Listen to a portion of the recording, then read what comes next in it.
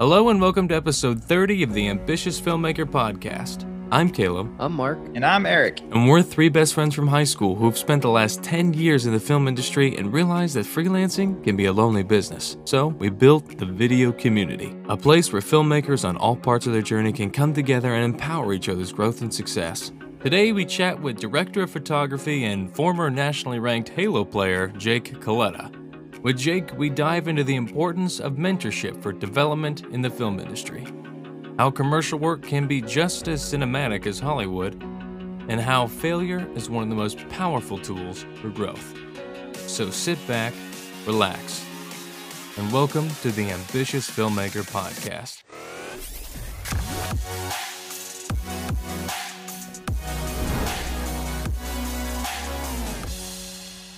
I had all my interview topics lined up, but then you cut them all. And what shouldn't we talk about? Cats, cannibalism, vegetables. Yeah, I really wanted to talk about vegetables. I don't even know what else we can talk about on this podcast. I'm sorry. I've kind of pigeonholed you guys, but it's just my list. You know, everybody's got a list. That's vegetables and cats are honestly probably number one. So as long as so cannibalism is second tier to that, then. You know, so that one's a little negotiable, maybe. A little, like a nibble, you know, like a nibble or two. Just a nibble. No, we're not talking like full bites here. All right, I'll bite. Earlobe. Jake, welcome to the Ambitious Filmmaker Podcast. Appreciate it. The first thing we always ask our guests is their origin story of how they got into the industry. Yeah, my origin story. I was bit by a radioactive Super 8 as a kid. Just went from there, just developed. Always grew up with like my parents just doing home videos of sorts. I feel like that's a trend for a lot of people, just kind of around some sort of camera, and fell into some video classes in high school.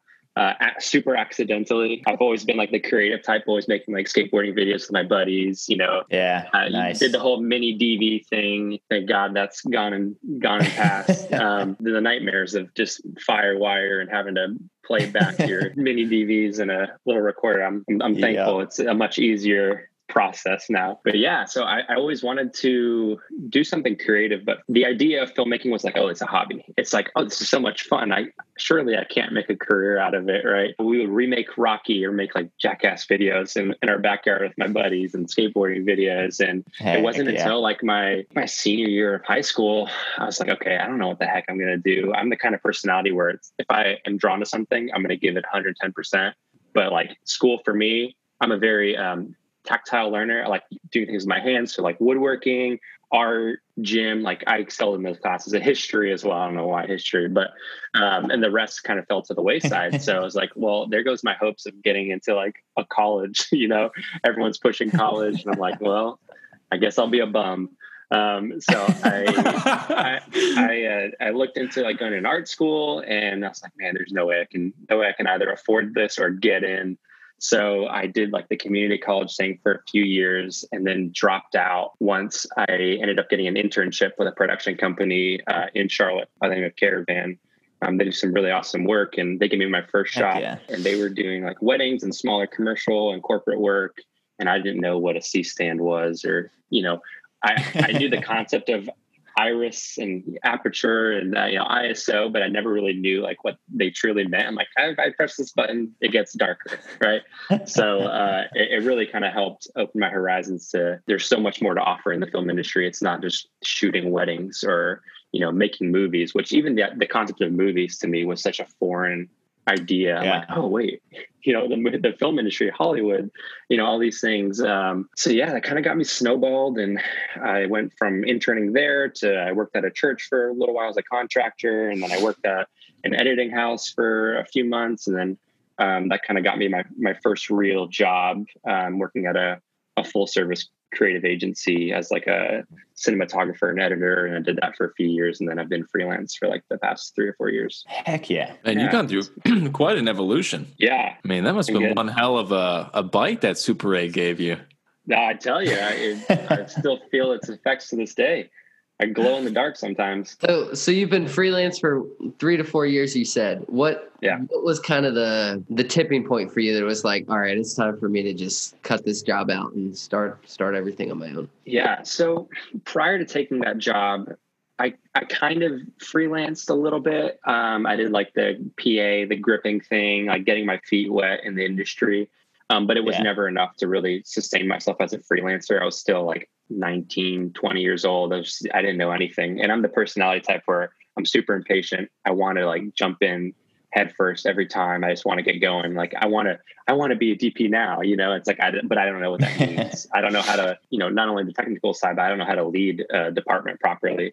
So, going through the proper channels and learning from others who've done it far longer and far better has been instrumental in my growth. So I mean, I just got to a point at the agency I was at where I was kind of seeing the signs of the agency was going in a different direction. And the idea of freelance was always in my head. I'm like, I want to do this. I've always liked the idea of being my own boss, so to speak, and kind of doing my own thing and setting my own hours. So it just felt like time, and talked to my wife. We made the plunge and kind of haven't looked back. Heck yeah. I love that. You were talking about the other figures that were instrumental in your growth and whatnot. What was some of that advice and messages that you were getting from them, those instrumental pieces of knowledge? I think a lot of people getting into the industry for the first time are just super stoked. They want to get from point A to point B, and sometimes just kind of skip everything in between. It's kind of like the typical hero's journey in like a lot of films, right? It's like you see this person and then all of a sudden the next scene they're like this badass, and it's like, wait, how'd you get there? Like what'd you learn in between? Or like, what was the process? Being such an impatient person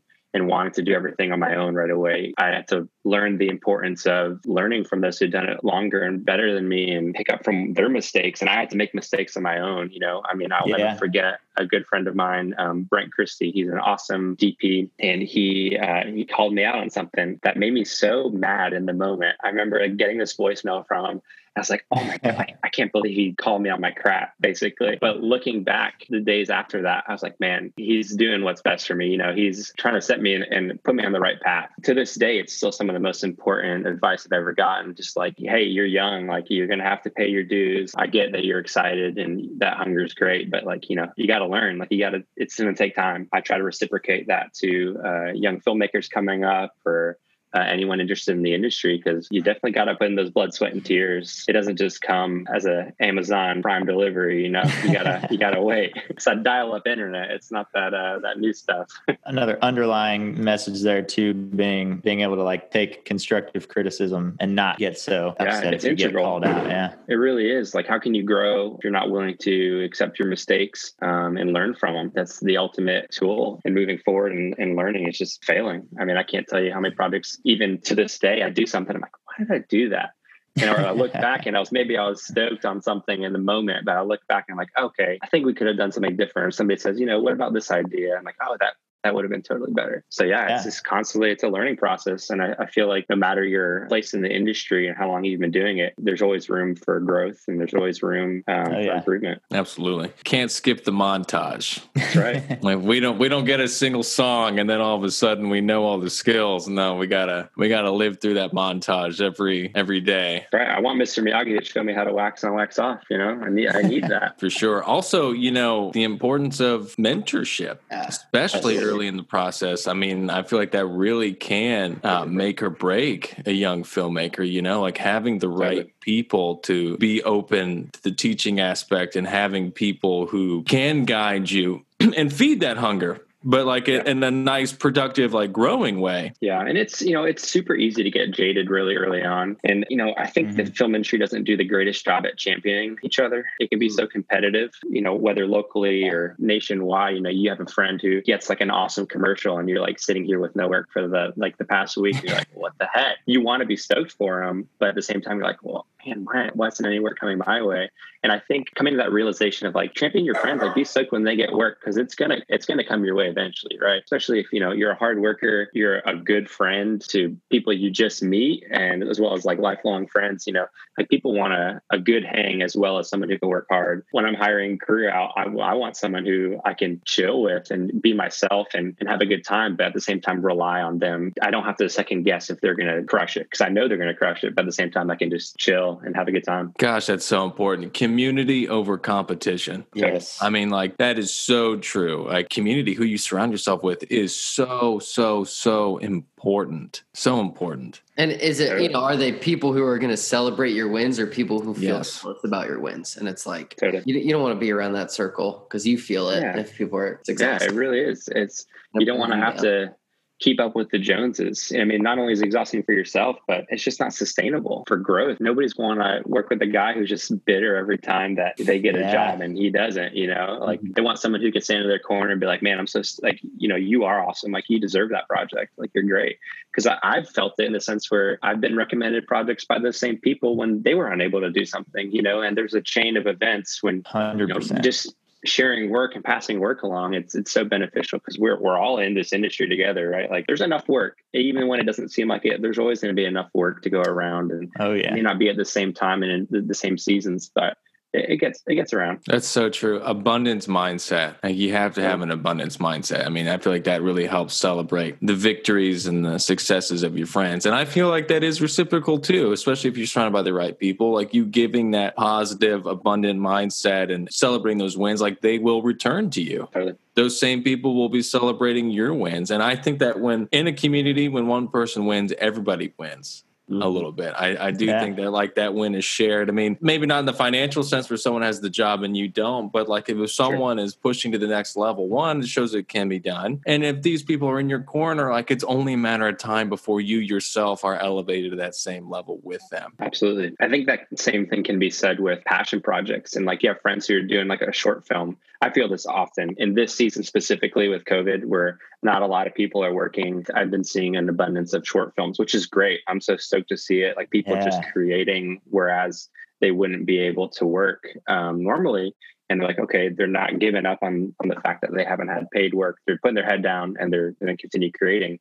And seeing members of the local film industry here in Charlotte, like, step up and be like, yeah, like, I'm not getting paid. I just want to be on set. Like, I just want to make something, and being able to step up and fill that gap in a crew, or help out with some gear in any way or capacity is so beneficial. Because I've felt it where I've gotten work because I helped someone on this one job and I made a connection with someone else, or they pass work along because they remember that I came out and helped them on their passion project. It all becomes full circle, right? It all comes back in some way or another. I think generosity is something that always finds its way to come back and repay itself. Yes, absolutely. Yeah. And I feel like this season we have to come together. I feel like it's even more important now, like right now, with everything that's going on in this apocalyptic year that we are living in. You name the cataclysm, it's either happening or it's in the wings.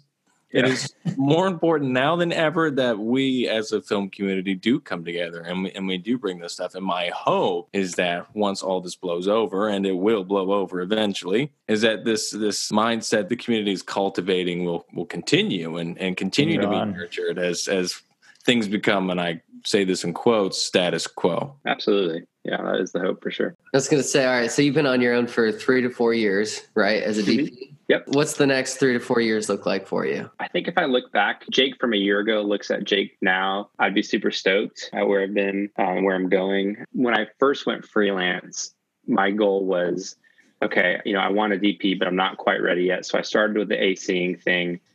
Not for me by any means. I have no AC. I'm super thankful for the guys and girls who are just like incredible tech savvy people who can like figure out any problem. That's not me. I can figure some stuff out, but I'm thankful for those who can just tackle any problem. But yeah, I did AC for a bit, and I was like, nah. I was like, okay, well, how can I work with DPs who are more seasoned than me and still get work, and still figure out a way to get paid.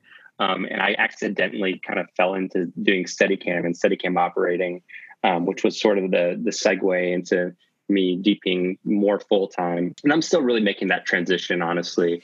I've been Steadicamming for a couple of years, and it's been great to work with DPs and still have some sort of like a creative semblance of like decision making, where I'm not giving up creativity per per se. Yeah. I'm getting to work with directors and DPs and coming up with shots and the best way to do something and still move a camera around, which has been really beneficial. And in turn, learn from those DPs and, the way they're lighting, the way they're moving camera and what is motivating them. But this past year or two has been more so me transitioning more into a DP. I bought a camera. This year I've probably done about like 90% DPing. It's a throwaway year by all means, though, just because it's so weird. But I've done like 90% DPing compared to Steadicam work, which has been great. I love doing both. I think DPing is my long-term goal in a capacity where I am happy. I'm happy here now, but I think in a capacity that I see myself mainly working as a DP and doing the work that I want to be doing. Yeah, no, I think that's super great, because one thing that you touched on that I think is super important for people starting out is like mentorship, and finding people where you want to be down the road, Totally. And like some of those mentors. And even now, after being at it for 3 to 4 years, it's like, okay, you're looking to develop even more, and you're looking to those DPs who've been there, done it, to get you there. Sure. You know what I mean? Totally. Yeah, it's invaluable for sure. Being able to tap on like that wellspring of knowledge is super important. And it saved me countless conversations of like, what the heck were you thinking?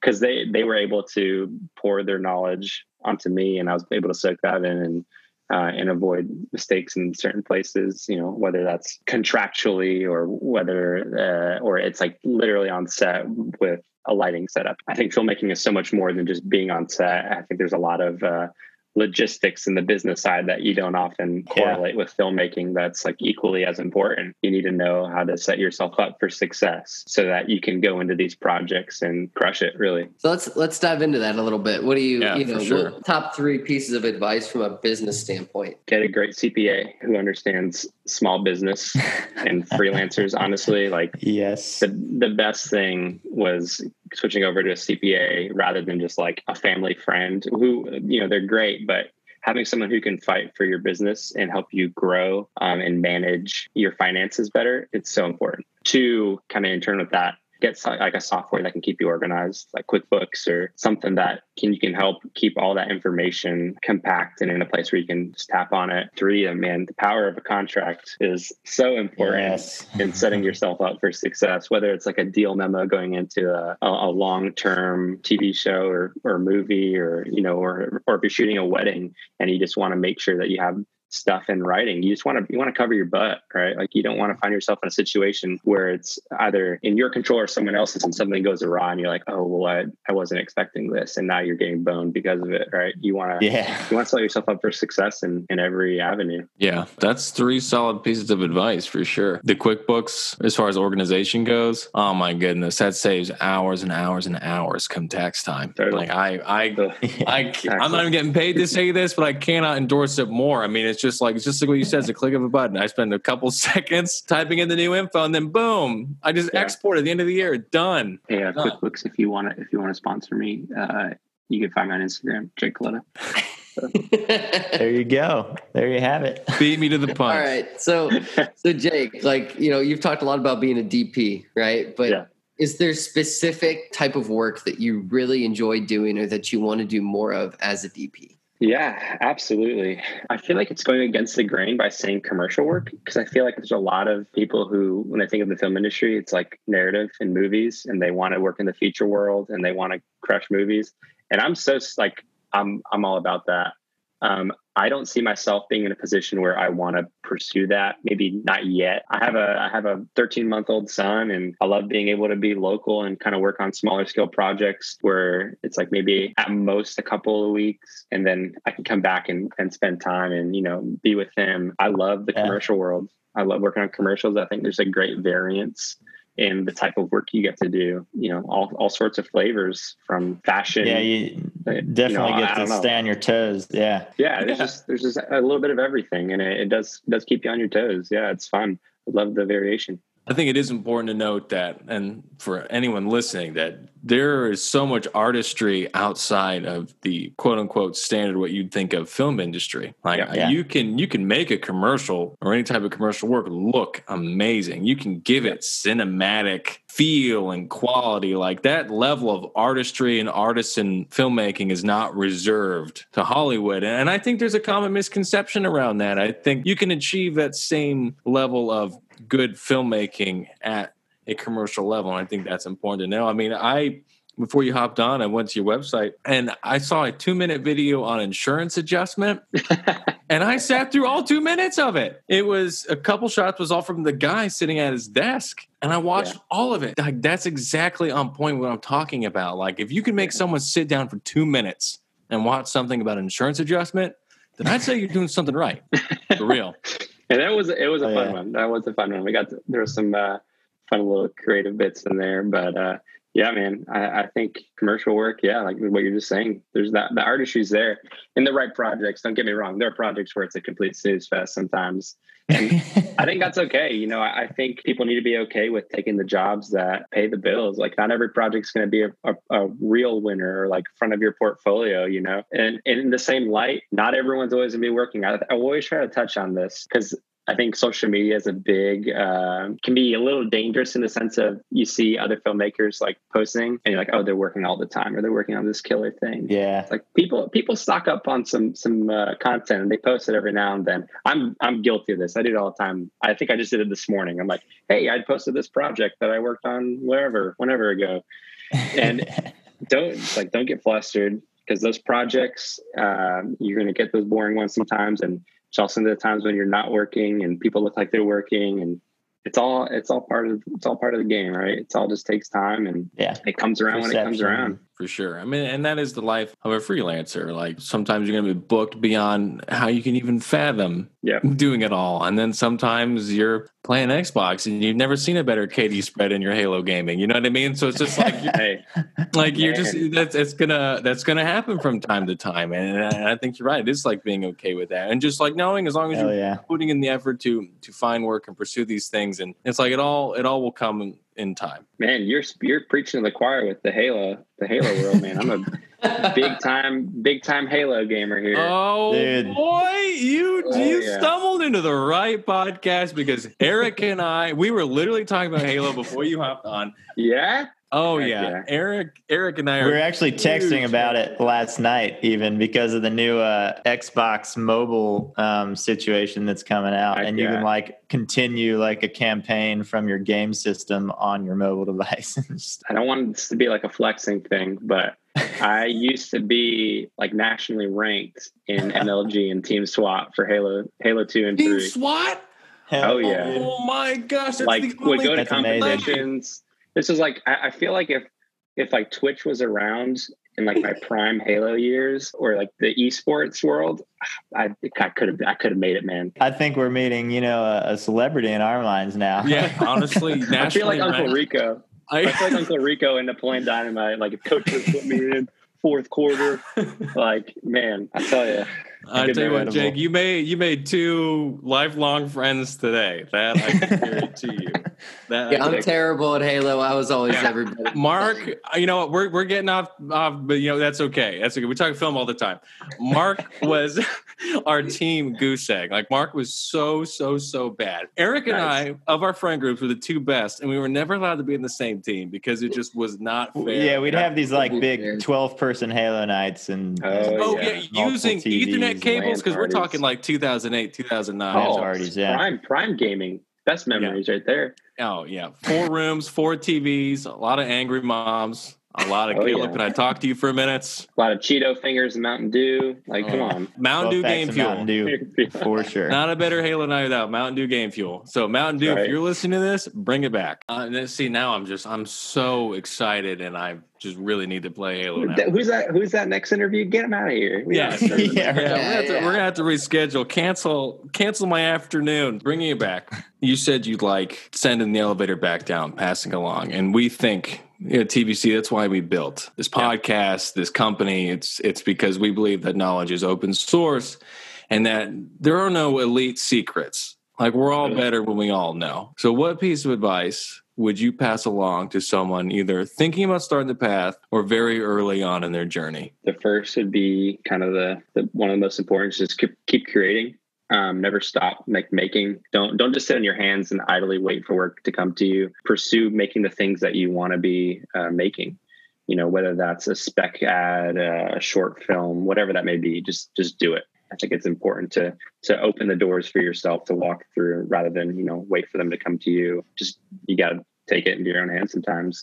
Secondly would be try not to be a master of all, like a jack of all trades and a master of none. I think this industry really benefits from having a specific kind of a niche path within that. So whether you want to be a DP, a director, stick to one thing. Because when I started, I wanted to learn everything. I wanted to be the best at everything. And 9 out of 10 times, a production is going to hire the guy who can do that one thing really well versus the guy who can do a little bit of everything okay. And I can speak to that. You know, I want to work with people who can crush that one thing. So you're the guy, you're the girl at this one thing, and people will seek you out for that. So, you know, if you're the best wedding videographer, then people are going to seek you out for that. If you're the best gaffer, people are going to seek you out for that because, you know, you can light like nobody else, or the best Steadicam operator.